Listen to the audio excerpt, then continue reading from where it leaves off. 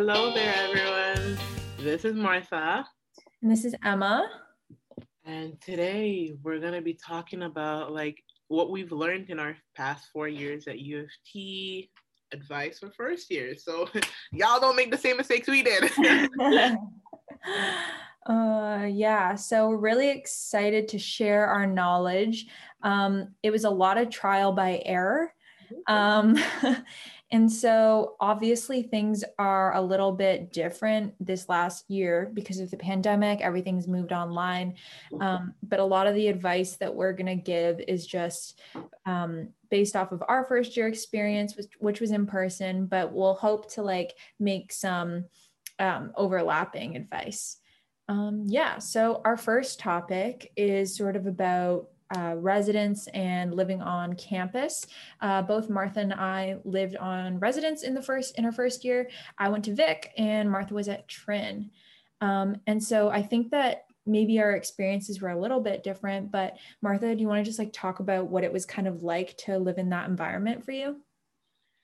Yeah, it was interesting to say the least. One thing that I had really had to learn early on, it took time, but you should not get caught up in residence drama whatsoever. It's so easy to fall into, maybe Trin is just different, but it's easy to fall into this mindset that this is high school stuff. It feels so cliquey. You feel compelled to know who's who, what's happening with this person, what's happening with that person. And honestly, it's not your business. It doesn't matter. This stuff does not affect you. It's not high school. I cannot emphasize that enough. It's not high school. I totally found that too. It's like you get sucked into this kind of cliquey environment. Yeah. And the truth is that at the end of the year, once you move out into your own place the next year, the only people that are going to matter are the close friends that you want to see. Yeah. And so, it's really just it's not worth it. It can be there are still lots of really fun aspects of res that are not really dramatic. And I think that what I'm really, really happy about is that I stayed focused on finding a group of like-minded people who I could just vibe with and think about getting an apartment with the next year. And so that was the best part of res, finding close friends, I'd say. That's what I was going to say. I'm supposed to just trying to find a bunch of people to be quote unquote friends with, you're looking for quantity. No. Look for quality. It's fine if you have a handful of friends, as long as they're solid and at the end of the day they're going to have your back. That's way better than just being able to say, or just being able to look and say, oh my gosh, yeah, this person has a shit ton of friends, but when you actually need them, they're not available to you. That's one thing I cannot stress enough. Please go for quality. And it's kind of true. Since if you have a ton of friends in first year in res, they kind of, not to say that this is true for everyone, but I kind of found that a lot of it was friendships due to proximity, we're all living so close to each other, and it can be a really vulnerable time and you need a lot of support, and it can feel really great to have such a wide network of friends. But really, when you move out or you go back home or whatever, it's then when you realize who your true friends are, the ones who are going to stick around and you're going to continue to want to see, you're going to make the trek out to see. And so, just keeping mindful of that, who's really there for you, and, who are you just gonna kind of be acquaintance or classmates with in the future. And even more than that, you don't have to just befriend the people in your own residence or in your own college. Go meet people in other colleges somehow. Not just saying go show up at Innis or something, be like, hi, I'm here to make friends with you. No. But find ways that you can meet other people on residence in different colleges. You're not limited to your own space, your own college. No, go see new environments. There is always something to be learned from the different colleges. Like as Emma said earlier on, the two of us, 100%, we had different experiences, even though we both lived on residence, you know? So yeah, it's really important. Don't just limit yourself to the confines of your own college You're because just, so right. It can feel like a really small little world, yes. Res, you know? And if you lock yourself in there too, and you like, I don't know, it's comfortable. You don't really, you might not feel like you want to make new friends if you've already vibed really well with people who you're living with, but it's so worth it. Like some of the best friends I've made are from clubs and classes and, other colleges. So yeah, that's really good advice. I Um, have a question. mhm. Did you find that when you were living on res during like the first few weeks or like potentially the first few months that you were not exploring Toronto, or were you just stayed in the UFC bubble? I didn't even feel like at the end of first year I'd explored all of Toronto.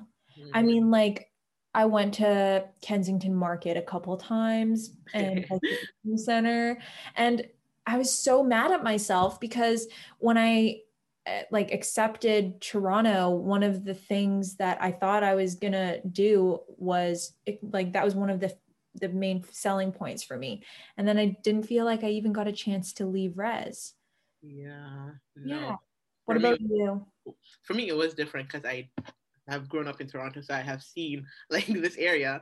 So I didn't feel as compelled. I didn't have to really explore the place because I do know this place, this area, right? But I 100% I did notice I was not leaving U of T, in particular just train. I was just like go to class, then come back to my res or like and Mhm. just stay there, not in my room, but like just stay on train grounds. And it took me a while to realize, hey, when's the last time you've actually like taken the subway, gone back home? Yeah. Yeah, you Definitely. Please explore, y'all. Please. explore. Definitely. That's a really good piece of advice. And Oh, like there's so much cool stuff going around in the city. There's well, not maybe not right now, but the art galleries are like free for students on Wednesday evenings. There's like lots of festivals going on, food markets. Get out there, try new restaurants. go walk. Really cool. Go walk Just around. walk around, yeah. Beautiful views to see. Please do not limit yourself to UFC grounds. Yeah, so that's kind of our broad and general res advice. And then our next advice is going to be on extracurriculars and clubs. And I think we kind of have a different take from what what's traditionally put out there. Our advice is maybe don't join as many clubs as you think No. you should. No, because like I remember doing club fair. It was after our like parade and just going to King's College Circle and you see a bunch of booths set up and everything looks so interesting to you. So you're like, I'm gonna sign up here. I'm gonna sign up here. But then after that 1 week is over, when you start getting emails from them, it's like just Oh, junk, junk, junk. no. I'm like, when did I do this? On I the know. train. Why is the varsity still emailing me 3 times a week? I've never written for them. I've been here for 4 years. And I'm too embarrassed to say, please take me off the emailing list because it's like this shame that I never did it. That is But that was ridiculous. literally from Clubs Fair that I put my name on that list. So Sign up for yeah. a bunch, but no, actually, it may be hard, but try and look at things that it's like, okay, it's realistic that I may actually follow through with this. And the 20 clubs you just signed up for, it's not realistic that you're gonna go to each and every like club session. Look at like just a handful that you Yeah. know will actually like this actually picked you. Yeah, I would agree. And I also think that like you shouldn't you shouldn't feel pressure to stay a member of a club if Yeah. you go, even if you've spent like a year going and you just don't like it or you're not interested anymore. You don't really owe it to anyone. Find something else. There's 1,000 clubs on campus. And if you don't like something, on to the next. The next one, on to the next, but it is still really important. Please do not go 4 years and all you're dedicating your life to is academics. Right.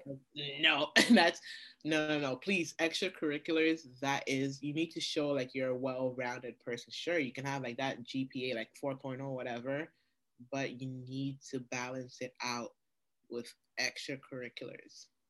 Because It's also, also yeah.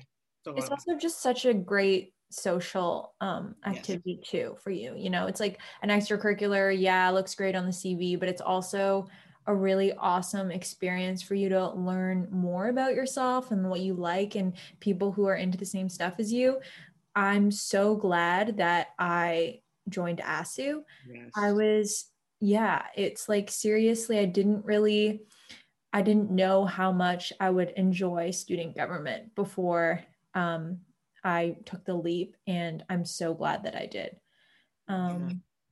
Yeah. But I think it may be different for people who live off campus, like commuters, because I don't know what time clubs usually meet, but sometimes it may be inaccessible. But the thing, it's like I look at it as kind of being, it shouldn't be a trade off, but you have to find ways to like inspire and motivate yourself to find time to go to different club activities, because especially if maybe your house is like a couple of minutes off campus, you may just be tempted, go to class, go home. Mm-hmm. Maybe don't. Please try and just stay on campus a little bit, check things out, just expand your social circle. Please, I cannot beg or emphasize that enough. Yeah. I think that it's something that everyone knows, you know, join clubs, but there's a reason why it's so pushed. Yeah. And coming from students, it's definitely one of the best decisions that I've made. So the next topic that we're going to look at is sort of, you know, you get to U of T, maybe you were the top of your class in high school, or you sort of have really high expectations set for yourself, or your family does. And you've heard of the grade drop off, but you don't really think it's going to happen to Oh you my because gosh, you've got a yeah. plan and you're different from everybody else. And then you take a first year math course, Oh my gosh. calc, math 135, 136, or maybe it's a bio course or a chem class, and arts classes too as well. Like they're really hard here, and it kicks you in the ass. What do Yes. you do? How do you feel? You get that first midterm grade back, and you're like, "Is that what?" That's not me. And we're here to tell you that we've been there. Yeah. And imposter syndrome is really real here, to be honest. And it's common, but people do not talk about it that often Mhm. because like, there's this facade that everyone is doing well, everyone has their shit together. They're lying to you, trust me. But like, no, I feel like because in an environment like U of T where like excellence is like the standard, you think everyone is doing so amazing because you see a world scholar, this person did this, that person did that. That's not representative of everyone Mhm. whatsoever. And I feel like that really ties into this whole thing. You really cannot compare yourself to others.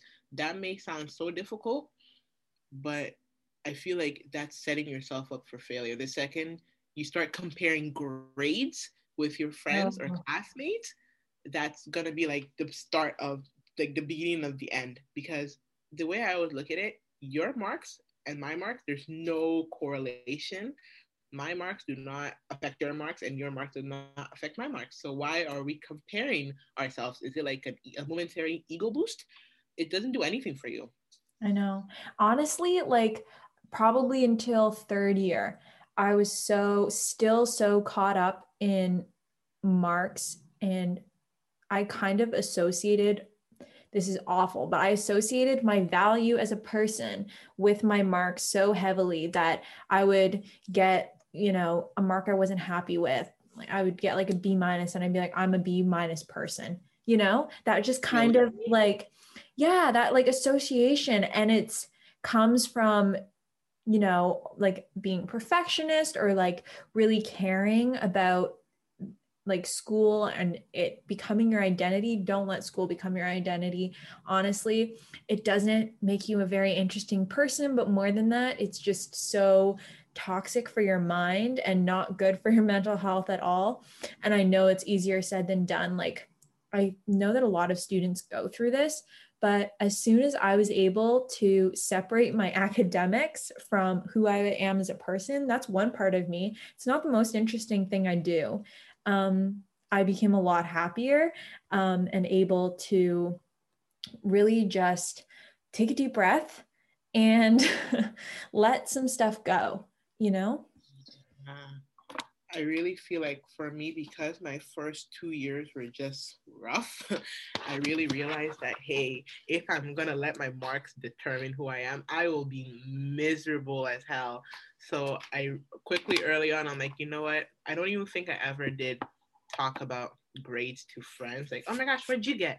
Because I was struggling. I was literally, yikes. No. So I learned there's no need. Also, the big thing to realize, you don't know what anyone else is going through. So you may have your own personal challenges that are factoring into the reason why you may not be doing as well. And that's fine. So imagine if you're like really dealing with something and then you're going to start comparing grades with someone who may not be going through what you are. And then you'll see, oh my gosh, they're doing way better in comparison. And then you start feeling bad, but you're not taking into account. Look at your circumstances. Mm-hmm. That is really important. Just in life generally, don't compare yourself because you don't know what anyone else is going through. Totally. And it's like everyone has their own strengths too. Yeah. Like you don't know, like maybe you're really great at this other class or subject, you know? So like what's the point of comparing? Doesn't really make sense and it helps no one in the long run. So But that is our advice on that.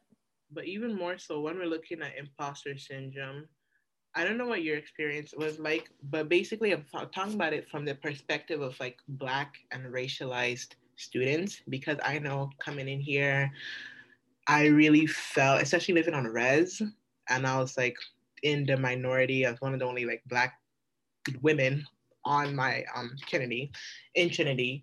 I really constantly felt as if I was, what's the word I'm looking for? I had to constantly prove my worth and show that I do deserve to be here. And I know 100% this, that really did affect me mentally, because I constantly felt I'm not good enough to be here. Why am I here? And I really feel like that is something that Black and racialized students experience. And I do not know a solution for this, or like a tip. Constantly, yeah. I really don't know. But I know one thing that pushed me to just keep on, not drop out basically. In my mind, I'll always tell myself, I don't want to be a statistic. So I'm just going to make sure no matter what, I'm just going to keep pushing on. Because, like, for me, I'm just thinking of, when I learned, I talk to like my fellow Black friends, and they say that sometimes they'll be like the only Black person in a lecture hall. And it's honestly like, how do you navigate that? How do you deal with this type of things, type of stuff? Because some people will question your worth, like straight up, like, oh, how'd you get in here? Or just make other overt or covert like remarks. And I I don't know what to say. Like as Emma said, what are the answers? How to deal with this stuff? I guess the only thing that we can say is like if you are listening to this podcast and you're going through the same or similar stuff, then know that other people are going through it too. I know it's sort of a cliche to say you're not alone. And that's honestly the reason why I started as moving on from, yeah, sure, it's been like a while since I have written, because I've just been going through like personal things, right? But I started it because first year I was like, oh my gosh, I feel like there's no one like me around who is like dealing with health issues, the extreme imposter syndrome, living on residence, financial worries, you're doing horribly in school. So I was like, I really want to start something that will show other people, hey, look, that person right there, they also went through something similar. These Mhm. are the tools they use to overcome. And then it really made me happy and kind of stunned to see like the positive feedback from students who are saying, oh my gosh, thank you so much for this. This has been so beneficial to me.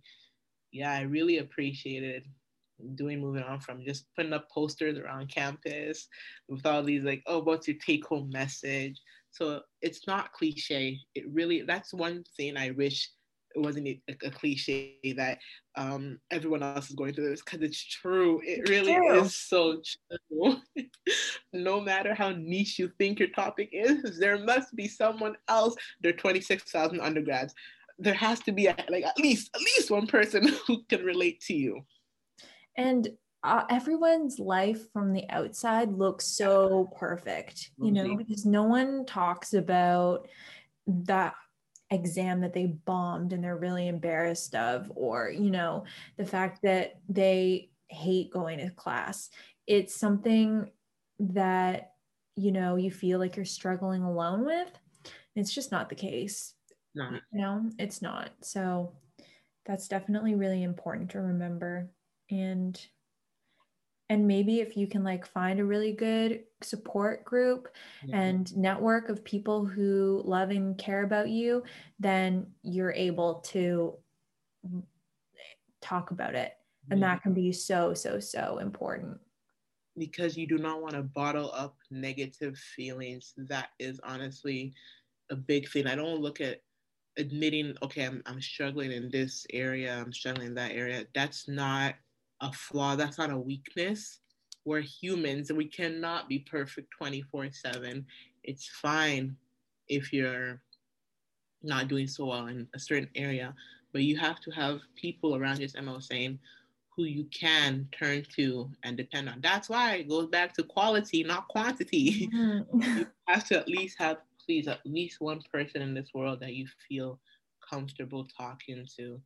Because as the old like saying goes, a problem shared is a problem half. You're not, and that's there's the other thing. Sometimes you feel, oh my gosh, I'm burdening my friends by telling them what's going on. No, because it's so funny. I can tell a person, oh my gosh, if you ever need me, I'm here for you. But when I need someone, I may be like, I don't want to burden them. And if we all have this mindset, how are we gonna share our issues or our problems with our friends or loved ones? Definitely. And it's all about like being a friend for people so that they can be a friend for you.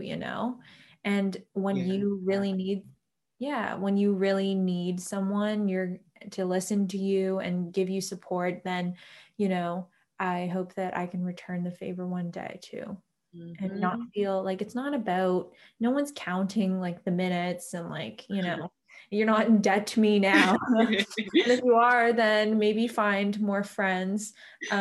But I think that that's, again, what we said, it all ties in to finding people that you trust and that you think are going to care about what you're going through.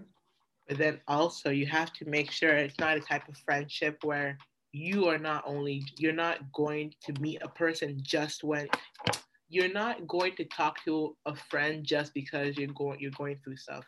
That's True. not a friendship. You're treating that person like a therapist, and vice versa. You do not want to be in a situation where someone is only coming to you because they have issues. That's the only time they hit you up. That's not friendship. Friendship is a two-way street. If it's just you always approaching someone because you have issues, please stop, self-reflect. Don't do that. And then vice versa. Yeah, that can be a really tricky subject. I know, like I've been in similar positions where, it becomes a lot and you need support to support someone else, right? Yeah. So definitely, it has to be, you have to find that balance. Yeah. Yeah, maybe hard, but two-way street. It's all about reciprocity. And so on a kind of lighter note, just to kind of close out this episode, which has been really great so far. I think it's one of my favorite episodes we've done. Yeah. Is kind of more about academics and how U of T does not make it easy to find out information. What are you supposed to be doing? Like, where do you go to get academic advice? What courses do you need to be in to get into that major? What experiences are you not taking advantage of because no one told you that they were available? All that good stuff. So did you ever find that, Martha? Like in first year, someone would tell you something and you just be like, what?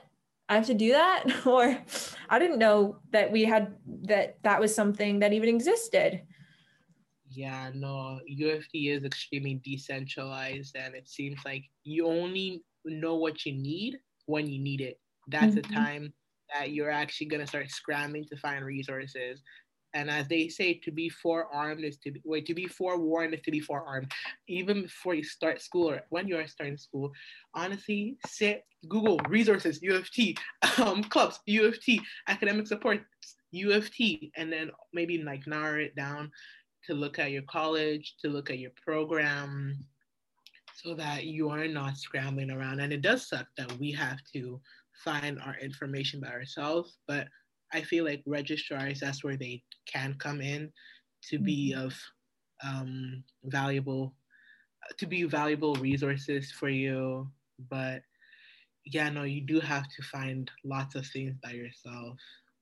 It's really a learning curve and um, kind of a trial and error system. You don't really know. Like, I have a bunch of friends who really didn't know what they wanted to do in their first year coming in. And so they took a bunch of elective courses that weren't really related or in similar departments.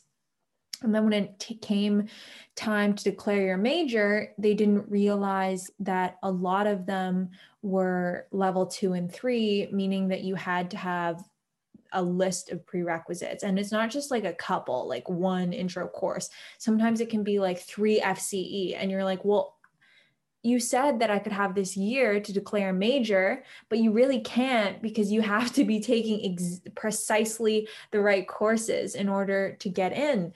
So, and that's, something that they don't necessarily advertise very No. widely. So that's something that you need to be aware of before you come, which is really tough. Because you come in here thinking, oh, I'm an English major. No, you're not. You No. have entered as a humanities student, but at the end of your first year, or when you get, is it full course equivalents, I FCEs think or so. five? Yeah. But it's when you get that like 4 or 5, that's when you're able to declare a major. And I didn't realize that. And like I wasn't even gonna have enough credits at the end of my first year, so that went to my second year. That's when I was able to declare a major, and that's fine. But you really have to.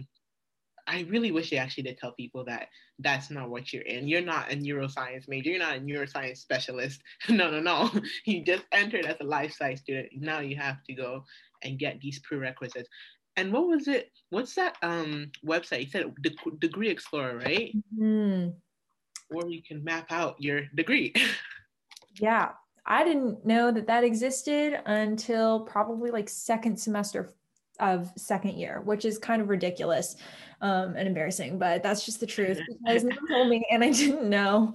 And I was just, checking on course calendars and like hoping and praying that it would all work out. So, yeah. And then kind of another thing that we talked about is the idea that everyone needs to be taking 5 full year courses a year and you have to graduate in 4 years. And, that's just not reality. It's not. It's worth it to think about the pace that you want for your degree. Um, if you really like taking summer courses, and it makes your workload a lot less to take 4 courses in the semester or less, do that. Definitely just like think about your happiness, your mental health, like all of the other things that you're interested on the side and how you're going to plan your time accordingly. That's something that you should start thinking about in first year as well. Because at the end of the day, I really do not know how it's some people are able to manage it. Big ups to y'all. But managing 5 courses a semester, full-time job, social circle, getting at least 8 hours of sleep at night. Come on, how is that even possible? Who even like made that shit up and said that's normal? It makes zero sense to me. Once I want to go back to my first year, even before I came into U of T, I was talking to my mom and I said, I think I'm gonna take 5 years to graduate. And I think I was talking to like a registrar or something, and they said, yeah, that's normal. Like more and more as the years go by, people are taking longer, like an extra semester, an extra year to graduate. And honestly, it's your life, it's your money. You're the one paying your tuition, or whoever is paying your tuition, but like you really cannot get caught up in how long it's taking another person to graduate, because once more, how does that have any impact on your life? For me, I'm going to be taking like I think 6-7 years to graduate, and sometimes I do really feel embarrassed about that, right? I'm like, oh my gosh, my friends are all graduating this year, I still have like a little ways to go. Then I realized, hey, my ending a second year, I did a whole program switch, so nothing I had was going to be like applicable really to my new field. So that's fine. Why are you going to be comparing yourself to anyone? Take 6 years, it's your life. Take 7 years, it's your life. Take more years, it's your life. Definitely. I think that a lot of our advice, the overarching advice here is to just take these 4 years to explore who you are, whether that be in your social circles or your academics. Forge your own path, don't compare yourself to others. And yeah, like take advantage of this time when people don't really expect that much of you because you're just a student, and be selfish, figure things out for yourself, and like really take the time to get to know what you like and what you don't, and what you want to do in the future, what you definitely don't want to do. And yeah, that's the best advice that I can give. And also, there is more to life than going to med school or going to law school. I feel like that is a big thing at U of T. I want to become a lawyer. You go to or I want to go to med school first year. I feel like life science, everyone had that mindset. Med school, I want to be like a neurologist. I want to be a hepatologist. There is more to life than that. There are way more fields available, but I don't really know if it's commonly talked about. Like, oh, what are different options for humanities students? What are different like career paths for social science students? What are different social like life paths for life science students? You really have to, I feel like, go talk to a career advisor about this so that you know what fields are out there, because it can be demoralizing not knowing, oh my gosh, what am I gonna do once I graduate? There's grad school. Or you don't even have to go straight to grad school after you graduate. Don't waste your money if you're not sure. Maybe take a year off, work in a field that may be interesting to you. Yeah, take your time, honestly. Mm-hmm. And just in terms of figuring out what you want to do, I think that, well, first off, I am one of those people that thought that I was going to go to law school. And I got really close. I even paid for the practice thing. No, not the test. I paid for like an independent practice test thing. I think in my subconscious knew not to like actually do the courses where you have a real teacher, because I did not like, somewhere deep inside of me, I was like, you are not taking this test because you do not want to be a lawyer. And you know how I figured that out? Like I really held on to this thing just because that's something that I thought I was good. I'm going to be a lawyer. Like I told myself that in high school. Like I've told people I can't back out now, but the truth is I did an internship at a law firm and I hated it. And it wasn't for me. I didn't, and I think that that's the best way to figure out what you don't want to do is by trying it. And I know that's like really hard. Obviously, everyone's trying to get internships and stuff, but it's like, even if you can just shadow a person who has that career for a day, or just, and if you can't do that, then like talk to people, use LinkedIn and look up people who have a job or are in a grad program or whatever that you think that you want to do, and just talk to them candidly. A bunch of people are, that's what I did before I decided to go to apply for grad school. And it really, really helps to just get as much exposure to different things that you think you might like. And it's an easier way to like weed out the different possibilities. So I'm really thankful that I did that, because it showed me that wasn't for me. And I'm so glad that I didn't kind of make myself do something that I just thought that everyone said I had to do, you know? What you said about high school really struck a nerve with me, because that is honestly another thing. I feel like we mentally trap ourselves into what we thought we should or we were gonna do. Like from elementary school, you thought, when I grow up, I want to be, I don't know, like a psychotherapist, or like you just choose a topic or like a field, and then you get to high school, you're like, I'm still gonna do this, and you get to university, and even though you see that the courses you're taking are not interesting to you, the thought of going into this field is no longer interesting to you. You feel like because you started it, you must finish it. Please don't do that because we are so young. Honestly, truly, we are young as hell. And even if you're not, it's fine. But you shouldn't feel like just because you say you're going to do something, you have to follow through with it, especially if the thought of it is filling you with dread. That's the biggest indication you don't like it. So if you're listening to this and you're not liking the course or program you're in, this is your sign to switch. Or like take a second, think, why am I not liking it? And then look at what you actually do want to do. Because yes, finances are a major consideration. Perhaps you don't have, like, you don't want to take an extra year, like 2 extra years to graduate. Look at it like as a long-term type of thing. Sure, maybe you're going to graduate in 4 years, but if you leave, you're not liking what you're going to go into, it'll take you more time to reverse it as opposed to just changing it now.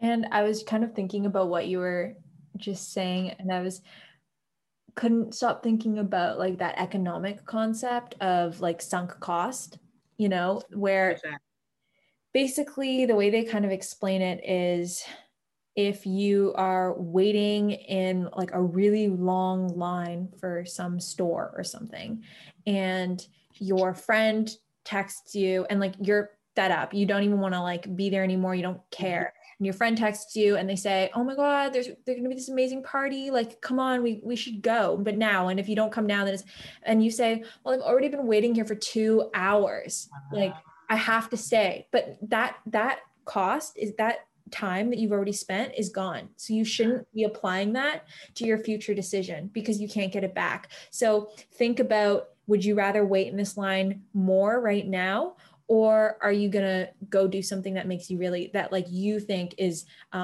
sort of like has greater value? And that's just kind of the same thing. It's like, yeah, you spent, maybe this is like all you've thought about since high school or longer, and you've already put all this effort into it, but you hate it. Are you going to spend 30 years in a career that you don't like? Or are you going to, take a leap? And I know that this is a lot easier said than done. And it's also other people, you have other considerations that you have to take into account, but it's just like offering another perspective of like, is that a sunk cost? Should you be looking ahead and just thinking about what's next and not what you've already put into it? And that's really tough though. That is such a good like example.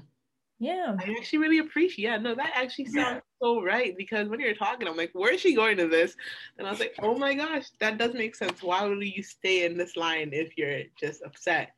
And yeah, I've invested so much. It's like, well, you can't get that back. So why are you factoring that into your future decision? That's such a good, wow. 10 out of 10. Snap. I'm snapping. That was actually fire.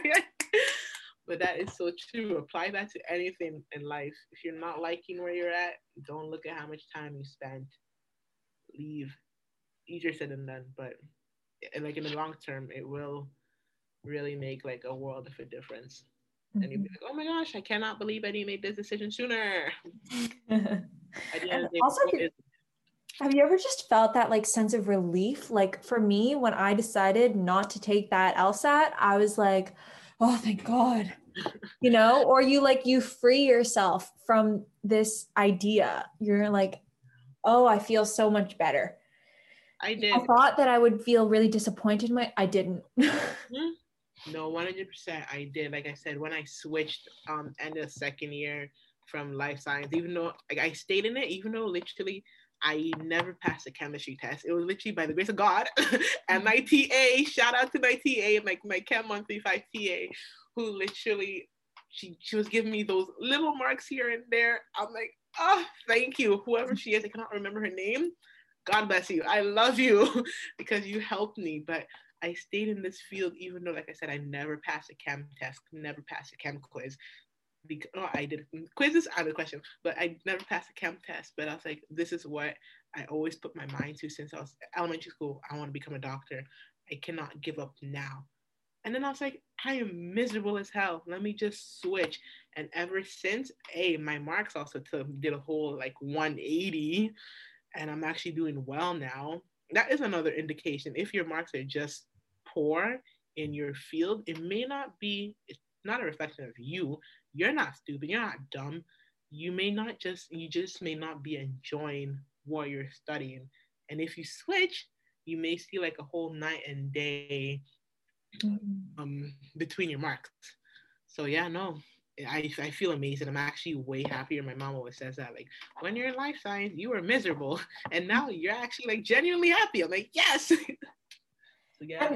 And, that's not to say that like people who experience the learning curve in first year can like, you get that first bad mark and it's just going to be bad mark after bad mark and there's nowhere to go from there. I know lots of people who have, really struggled just because they didn't really have to try in high school and now they had to learn how to study. So Yeah, you have to assess your situation. Is this, oh, I actually have to pick up the pace and work hard, like I don't know how to do, but I'll learn? Or is this, oh no, this is not for me, I don't like it. yeah. And we can't really tell you which it is, but that's something you're gonna have to figure out for yourself. But Sit down, do some introspection, yeah. figure it out. It took me introspection to realize, yeah. I'm, no matter how much energy I am putting into this stuff, I'm just not gonna go uphill from here. It's going downhill steadily. Switch, abort mission. Yeah, it does take time, but that is life. We learn in like hindsight, which sucks. Mm-hmm. Oh, but before we go, another thing: office hours. Go to your professor's Yes. office hours. That's a good tip. Just Why go. did I didn't really take that one seriously until third and fourth year, but it makes all the difference. I guess it's just because that's when the classes get a lot smaller. Sometimes you feel like you're in a like 300-person class. You don't really want to go talk to the prof. Yeah. But even then, I would say it's worth it to have them recognize who you are, get tips on that essay, and also sometimes when I know that I don't want to do a certain assignment, to schedule an office hours or tell myself I'm going to those office hours, then it forces me to like do the work, come up with questions, engage in that class. Yeah, it is interesting because oftentimes, even now, I know sometimes, well, online also, I'm like, I don't want to show up to my professor's office hours. What am I going to talk about? Yeah. Hey, figure it out on the spot. Talk about what they're studying, like their research, maybe ask for advice for your future. You don't need to know what you want to talk about. Just show up. Honestly, just boom. Hi, I'm here. This is me. Yeah. Yeah. Like, we know it's hard. It's really Honestly, hard. Yeah, these 4 years, I feel like I've been tested and put through the ringer. But you come out stronger, and no one can take that away from you. It's always the joke that, oh, it's just a piece of paper, but it's not. You've come a little bit closer to figuring out who you are as a person. You've met really cool people. You've had experiences that you wouldn't have otherwise had. and you've, learned how to work hard, how to stay dedicated to something. And that's something that, a little piece of paper it's not the same. So yeah. And honestly, also university is only like 4 to 7, 8 years of your life. Mm-hmm. This is just so, honestly, in the grand scheme of things, it's such an insignificant amount of time. We have so many years ahead of us. So many years ahead of us. We cannot let this time be like the be all end all. No, no, no. Because like 20 years from now, when you look back, are you gonna remember, oh my gosh, the test I did, the quiz I failed? No, no, no, you're not. You're gonna remember like the experiences you had, people you met. Yeah. Still take the science seriously, but don't let it be this like kind of like this huge determining factor. No, no, no. It's not. You are more So than your degree. Yeah. So way more than your degree. on that note, I guess we'll close out the show. Have a beautiful day, y'all. Thank you so much for listening, and stay happy and healthy.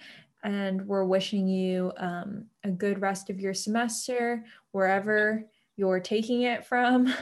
And thanks for listening. Thank you. Bye.